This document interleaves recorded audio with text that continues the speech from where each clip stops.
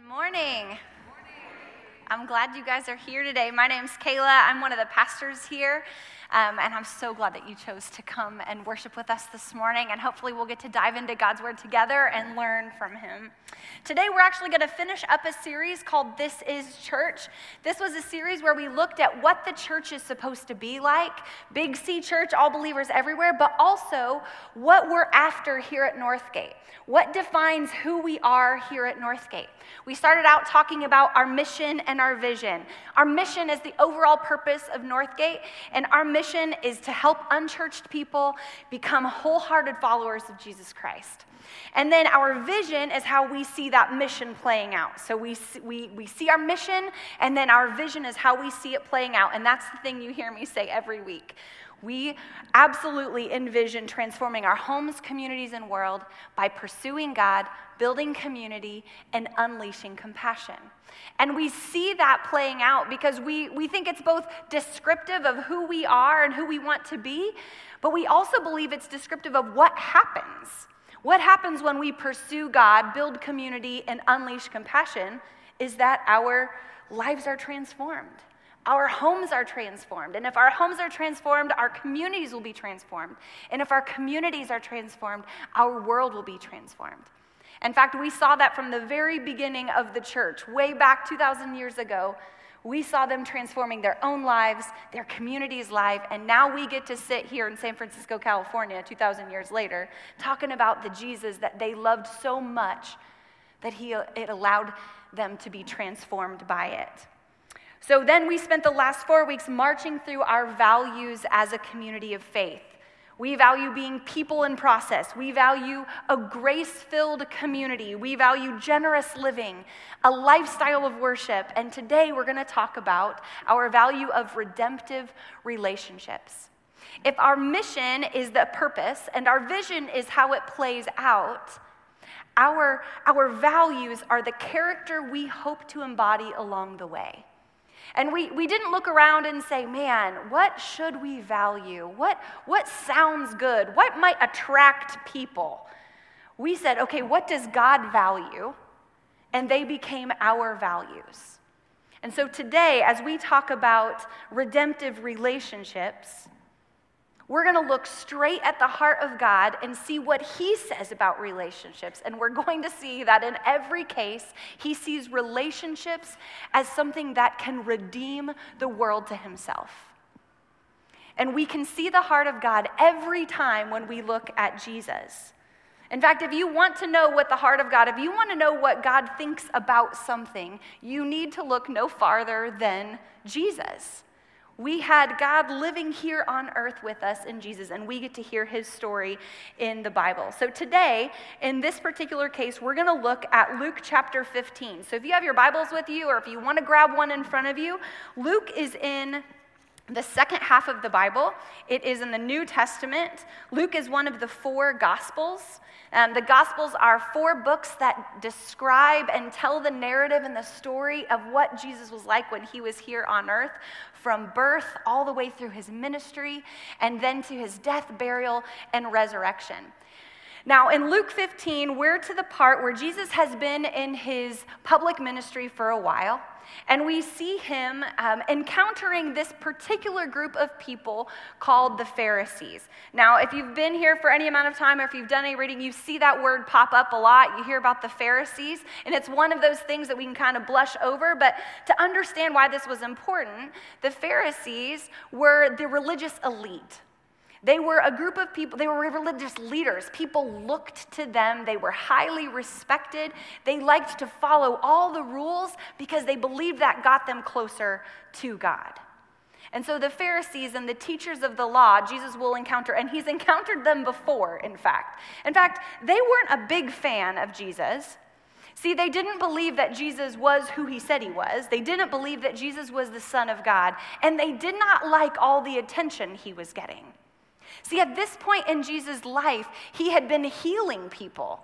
He had been encountering people and giving them both physical healing and relational healing.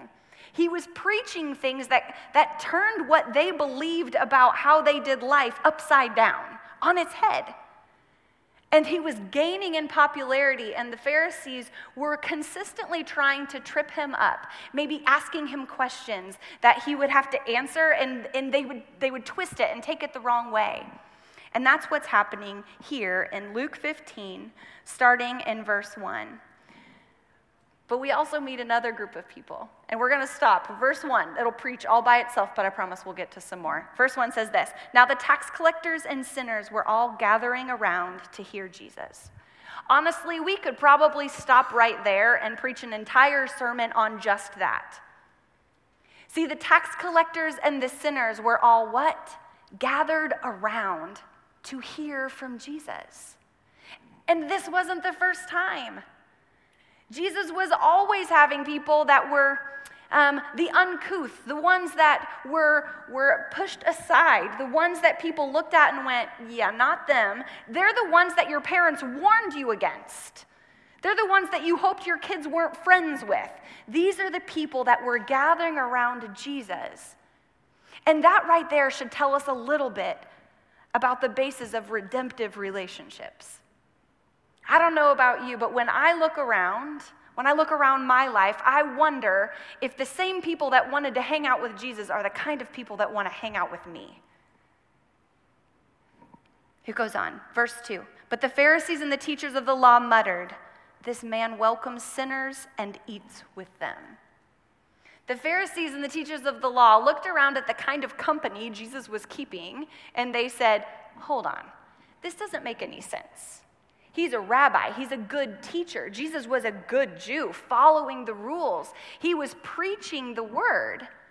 Why would all of this riffraff want to be around him, and why would he eat with them? There was even law against eating with unclean people, people that didn't follow the same rules, that didn't do life the way that you did. There were laws against that, and yet Jesus instead, he seemed to be a fringe magnet.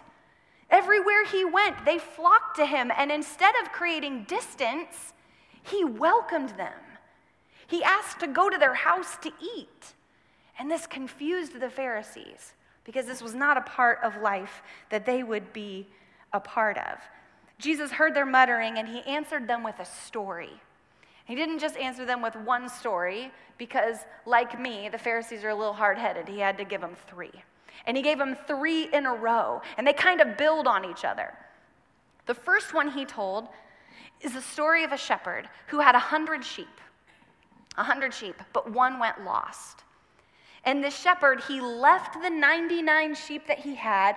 He went out and searched for the one that was lost, found it, put it on his shoulders, and came back and then threw a party to celebrate that he found the lost sheep. Jesus was not being vague here. He was looking right at the Pharisees at that moment. And just to dispel any doubt, in verse 7 he says this, "I tell you that in the same way there will be more rejoicing in heaven over one sinner who repents than over 99 righteous persons who do not need to repent." But he wasn't sure if they got it. I don't know if they just had a blank face or what it was, so he went on. The second story he told was of a woman. She had 10 coins, but she lost one of them. First of all, I would like to say that I relate to this. I lose things all the time. I'll be honest though, I'm not even sure if I would have looked for it. I'm just not sure, but this woman, she did. In fact, she pulled out all the stops. She lit a lamp, swept the house, looked for that coin until she found it. And then when she did, the story Jesus told is that she threw a party to celebrate finding one of her coins. My kids won't even say yay with me when I find my keys. But this lady, she throws a party to celebrate finding a lost thing. And Jesus wants to be sure they're catching on. So in verse 10, he says, "In the same way, I tell you, there is rejoicing in the presence of the angels of God over one sinner who repents." But he's still not sure if they're getting it. So he had some nuance to it this time. And he starts another story about a man who had 2 sons. Verse 11, the younger of the sons, comes to his father and says, "Father, give me my share of the estate." Now, Jesus doesn't take any time to explain what that would mean. Because in that culture, it would have been clear to his audience immediately what kind of ridiculous request, disrespectful request that would be. That request was akin to the son saying, listen, I know that I get half of all of this when you die, and I kind of wish you were dead now. Can you give it to me now? I don't want to wait. My relationship with you, that is nothing in comparison to what I want from you. And the father hears the request and divides the shares between his two sons, the younger and the older. Not long after that, the younger son took all that he had, all of that stuff he just got from his father, and he goes out to a faraway country, and he wastes every bit of it partying. All of it. He lives the high life. He's spending money like it's his job. And as it happens, he ran out of money. And right when he ran out of money, that same land went through a horrible famine. So now his pockets were empty, and nobody else had anything to give him. Those friends that were around when he was partying, that loved being a part of all of that, they strangely disappeared whenever he was in need. He was desperate. He was destitute. So he went and found a job, and the only job that he could find was feeding pigs. He worked for a landowner, a farmer who had pigs, and he fed the pigs. And while he was feeding the pigs, he was so hungry, so desperate that he wished, the Bible says that he wished that he could eat some of the food he was giving to the pigs. That's the state of this young man. We call that rock bottom, I think. He'd hit it. And at rock bottom, he remembers his father's house. And he doesn't just remember his father and his father's house. His mind wanders to the people that worked for his father, the servants that likely took care of him. As a son in a home like that, those were his servants too. And he remembers how they were treated. And they were treated far better than he was being treated right then. And so he decides in his desperation to go home. He decides he has no other option, and he's going to go home. But first, he practices what he's going to say. Have you ever done that before? You know it's going to be a hard conversation, so you just practice what you're going to say over and over. I love it because the Bible actually tells us that he's thinking about what he's going to say to his father. And it's a big deal. He should be thinking about what he's going to say to his father. After the last time he talked to him, it better be real good. Here's what he practiced. Verse 18, I will set out and go back to my father and say to him, Father, I have sinned against heaven and against you. I am no longer worthy to be called your son. Make me like one of your hired servants. This young man is clear on his position. He's very clear on what he did wrong. He knows where he stands or where he should stand with his father. This would be an unacceptable place for a man to be in that culture. There would be no getting back to it. He had all but wished his father dead, and now he was desperate, going back to him, and just says, please, I know I can't be your son, but let me be your servant. And this was a big deal, because if the young man had been rejected by his father, which he fully expected, no one else in the community would have had him either. There was no plan B. This was it. This was it for the boy. And here's where the story takes an unexpected turn. Verse 20. While he was still a long way off, his father saw him and was filled with compassion for him. He ran to his son, threw his arms around him, and kissed him. And then the son tries to get his prepared speech out. He says, Father, I've sinned against heaven and against you. I am no longer worthy to be called your son. But he's cut short because the father starts giving instructions to the servants. The father's like, yeah, no. I need you to go get a robe for this guy. Do you see how he's dressed? Go get the best robe. Put a ring on his finger. Go get a party ready. My son is here. My son is back. And I don't know what the son was expecting, but I don't think it was that. But that is the story Jesus starts to tell his people. I can almost see him looking at the tax collectors and the sinners at this part of the story. He lets his eyes go to so many of them that he is healed and welcomed and allowed to be part of his community. The ones who heard the Pharisees grumbling just like Jesus did. The ones who were those people. Jesus makes eye contact with the outcasts in the crowd as the father of the story explains to all who are near, verse 24, "For this son of mine was dead and is alive again. He was lost and is found." So they all began to celebrate. This is the Disney ending we want. This is the only kind of movie I will watch. The ones with the happy ending. The boy comes home, the father celebrates. It's even a surprise ending. But like a movie that couldn't leave well enough alone, like the kind my husband watches, and the kind that will probably win Oscars tonight, there was a twist. And I imagine at this moment Jesus turning his gaze to the Pharisees instead. Verse 25. Meanwhile, the older son was in the field. When he came near the house, he heard music and dancing. So he called one of the servants and asked him what was going on.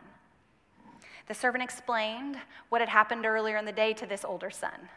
He explained what the father had done. I can imagine this servant excitedly telling his older brother, "Dude, your brother came back. I was pretty sure your dad was going to kill him, but he didn't. He did the opposite. He started having a party instead. That's what you hear right now. That's the welcome home party for your brother. This is amazing." But the older son, he didn't have that same reaction. In fact, he refused to go into the party. Verse 29. He answered his father. Because once again, the father went to his son. The father ran down the road to meet his son that had gone far away, and now the father leaves the party to go to his other son. He goes to him and he's like, "Come on, let's go." But the son says, "Look, all these years I've been slaving for you. I never disobeyed your orders, yet you never gave me even a young goat so I could celebrate with my friends." Pause. You're going to bring up a goat in that moment? That's going to be the thing. Okay, but when this son of yours who has squandered your property with prostitutes comes home, you kill the fattened calf for him. This young man had done all the right things. He stayed when his brother went. He got the same size of check, but he stayed. In fact, he probably had to pick up some of the slack that was left when his younger brother left. He stayed. He was faithful. He did the right things. He was the responsible one. But verse 31, you hear the father's response, "My son, you are always with me, and everything I have is yours. But we had to celebrate and be glad. Because this brother of yours was dead and is alive again. He was lost and is found." And that was it. That was the end of the story. It's like Jesus did a mic drop right there. There was no more explanation needed. Jesus was letting us peek into the heart of the Father. And not just the Father in the story, but Father God. The one that does the very same thing for each of us. And with that last story, Jesus kind of raised the stakes for everybody in the audience. To the outcasts, the sinners, the tax collectors, they had gathered around Jesus and they heard these stories too. Do you think they knew? How many stories in do you think that they started to make sense of the feeling that they had always had around Jesus? They were able to start to put words and images to how Jesus made them feel, how welcoming he was, what he was trying to say over them. How many stories in do you think it was before they realized they were the lost sheep that he put on his shoulders? They were the lost coin that she called the neighbors in to celebrate after she found. And now they were the son whom the father ran to. Much like the prodigal son, there was likely no question in their mind where they should stand with the Father, where they should be in the eyes of a holy God because of their behavior, because of their lifestyle choices, because of what they had done and where they had been. But now Jesus was describing a redemptive relationship, a relationship that would change everything for them. He was inviting them not only to be saved, but to be part of the family. Not just wiped clean, but to start experiencing the wholeness of who he has created us to be, the wholeness of this family. That's what he was inviting them into. So could they believe it? Would they accept it? Could they really belong? Would they step into a redemptive relationship with Jesus and those who follow him? He raised the stakes for the Pharisees too. The ones whose judgy mumbling led to Jesus' trio of story answers. They had belonging. They already had that well-respected, well-defined group of religious leaders, the religious elite, the ones that were doing everything right. They belonged to something. They prided themselves on doing the right thing and helping others see how they could do the right thing too. They were the group of 99 who didn't get lost. They were the 9 coins that stayed on the table. And now they were the son who stayed. Author Henri Nouwen writes about it this way: not only did the younger son who left home to look for freedom and happiness in a distant country get lost, but the one who stayed home also became a lost man. Exteriorly, he did all the things a good son is supposed to do, but interiorly, he wandered away from his father. He did his duty, worked hard every day, and fulfilled all his obligations, but became increasingly unhappy and unfree. There turned out to be 2 lost sons in this story. But would they recognize their lostness? Would they identify in that story that that was something to be redeemed? Would they step into a redemptive relationship with a Jesus who would swing wide the doors for them as well? And where do you see yourself in the story?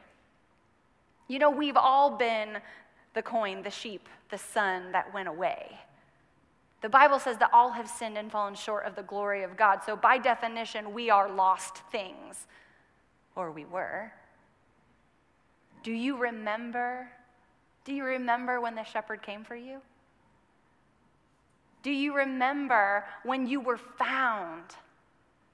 Do you remember when the Father come running at you and then wanted the whole world to celebrate that you came home? We've all needed a father to see us from far off, to tuck up his garments and come bounding toward us with open arms. But are we willing to be found?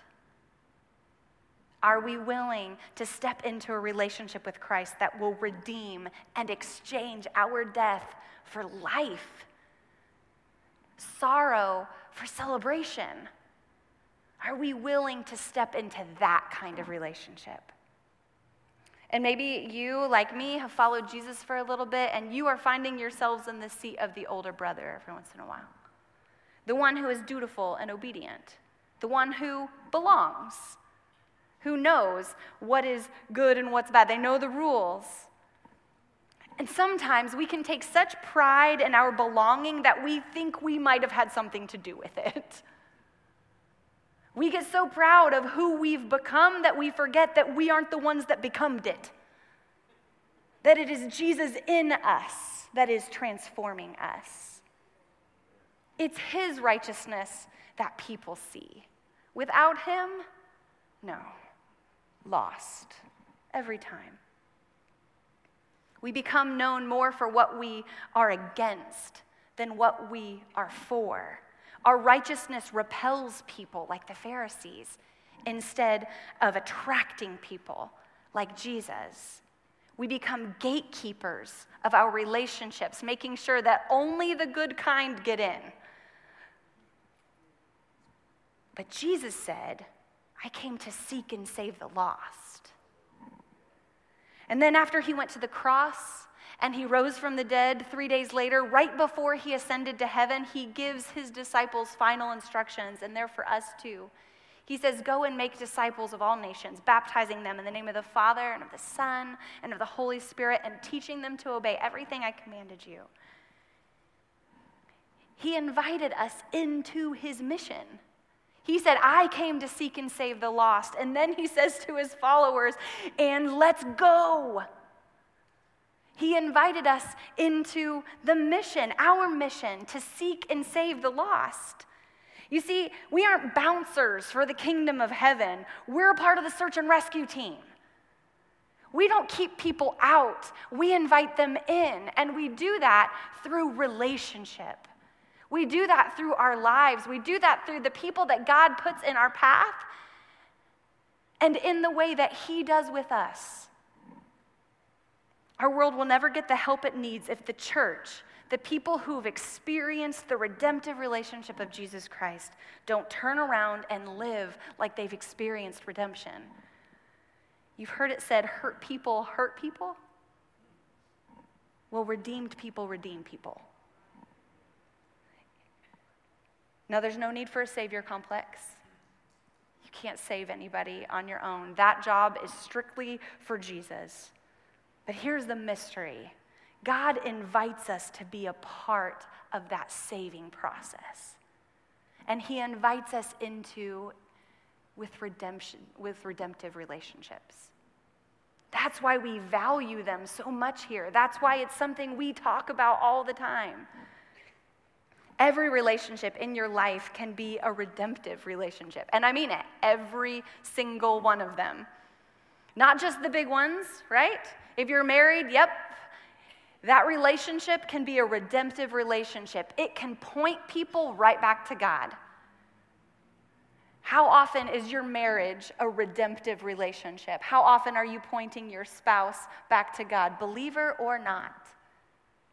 And what does your marriage relationship say to the world about who God is? If you're a parent, your relationship with your children can be a redemptive relationship. Not just making sure that your kids know that God loves them so much, but it also can show the world what it looks like to be loved. Do you have a neighbor? That relationship can be a redemptive relationship. Do you have a horrible boss? Jerry, don't answer that. Your relationship with your boss can be a redemptive relationship. Are we friends? You and me? We can have a redemptive relationship. I see Jesus in you. I see Jesus' love in how you treat each other. And the world can see Jesus by the way we treat one another. But in that Great Commission, it goes a step further. It goes to intentional relationships that we have with people that don't know him yet. Relationships that we cultivate, not because they're our project. Nobody wants to be a project. But relationships that God has blessed our life with, that we get to be a part of. That if we're doing it right, if we're living the right way, if we are brave enough to talk about the love that Jesus gave to us, it changes everything for that person as well.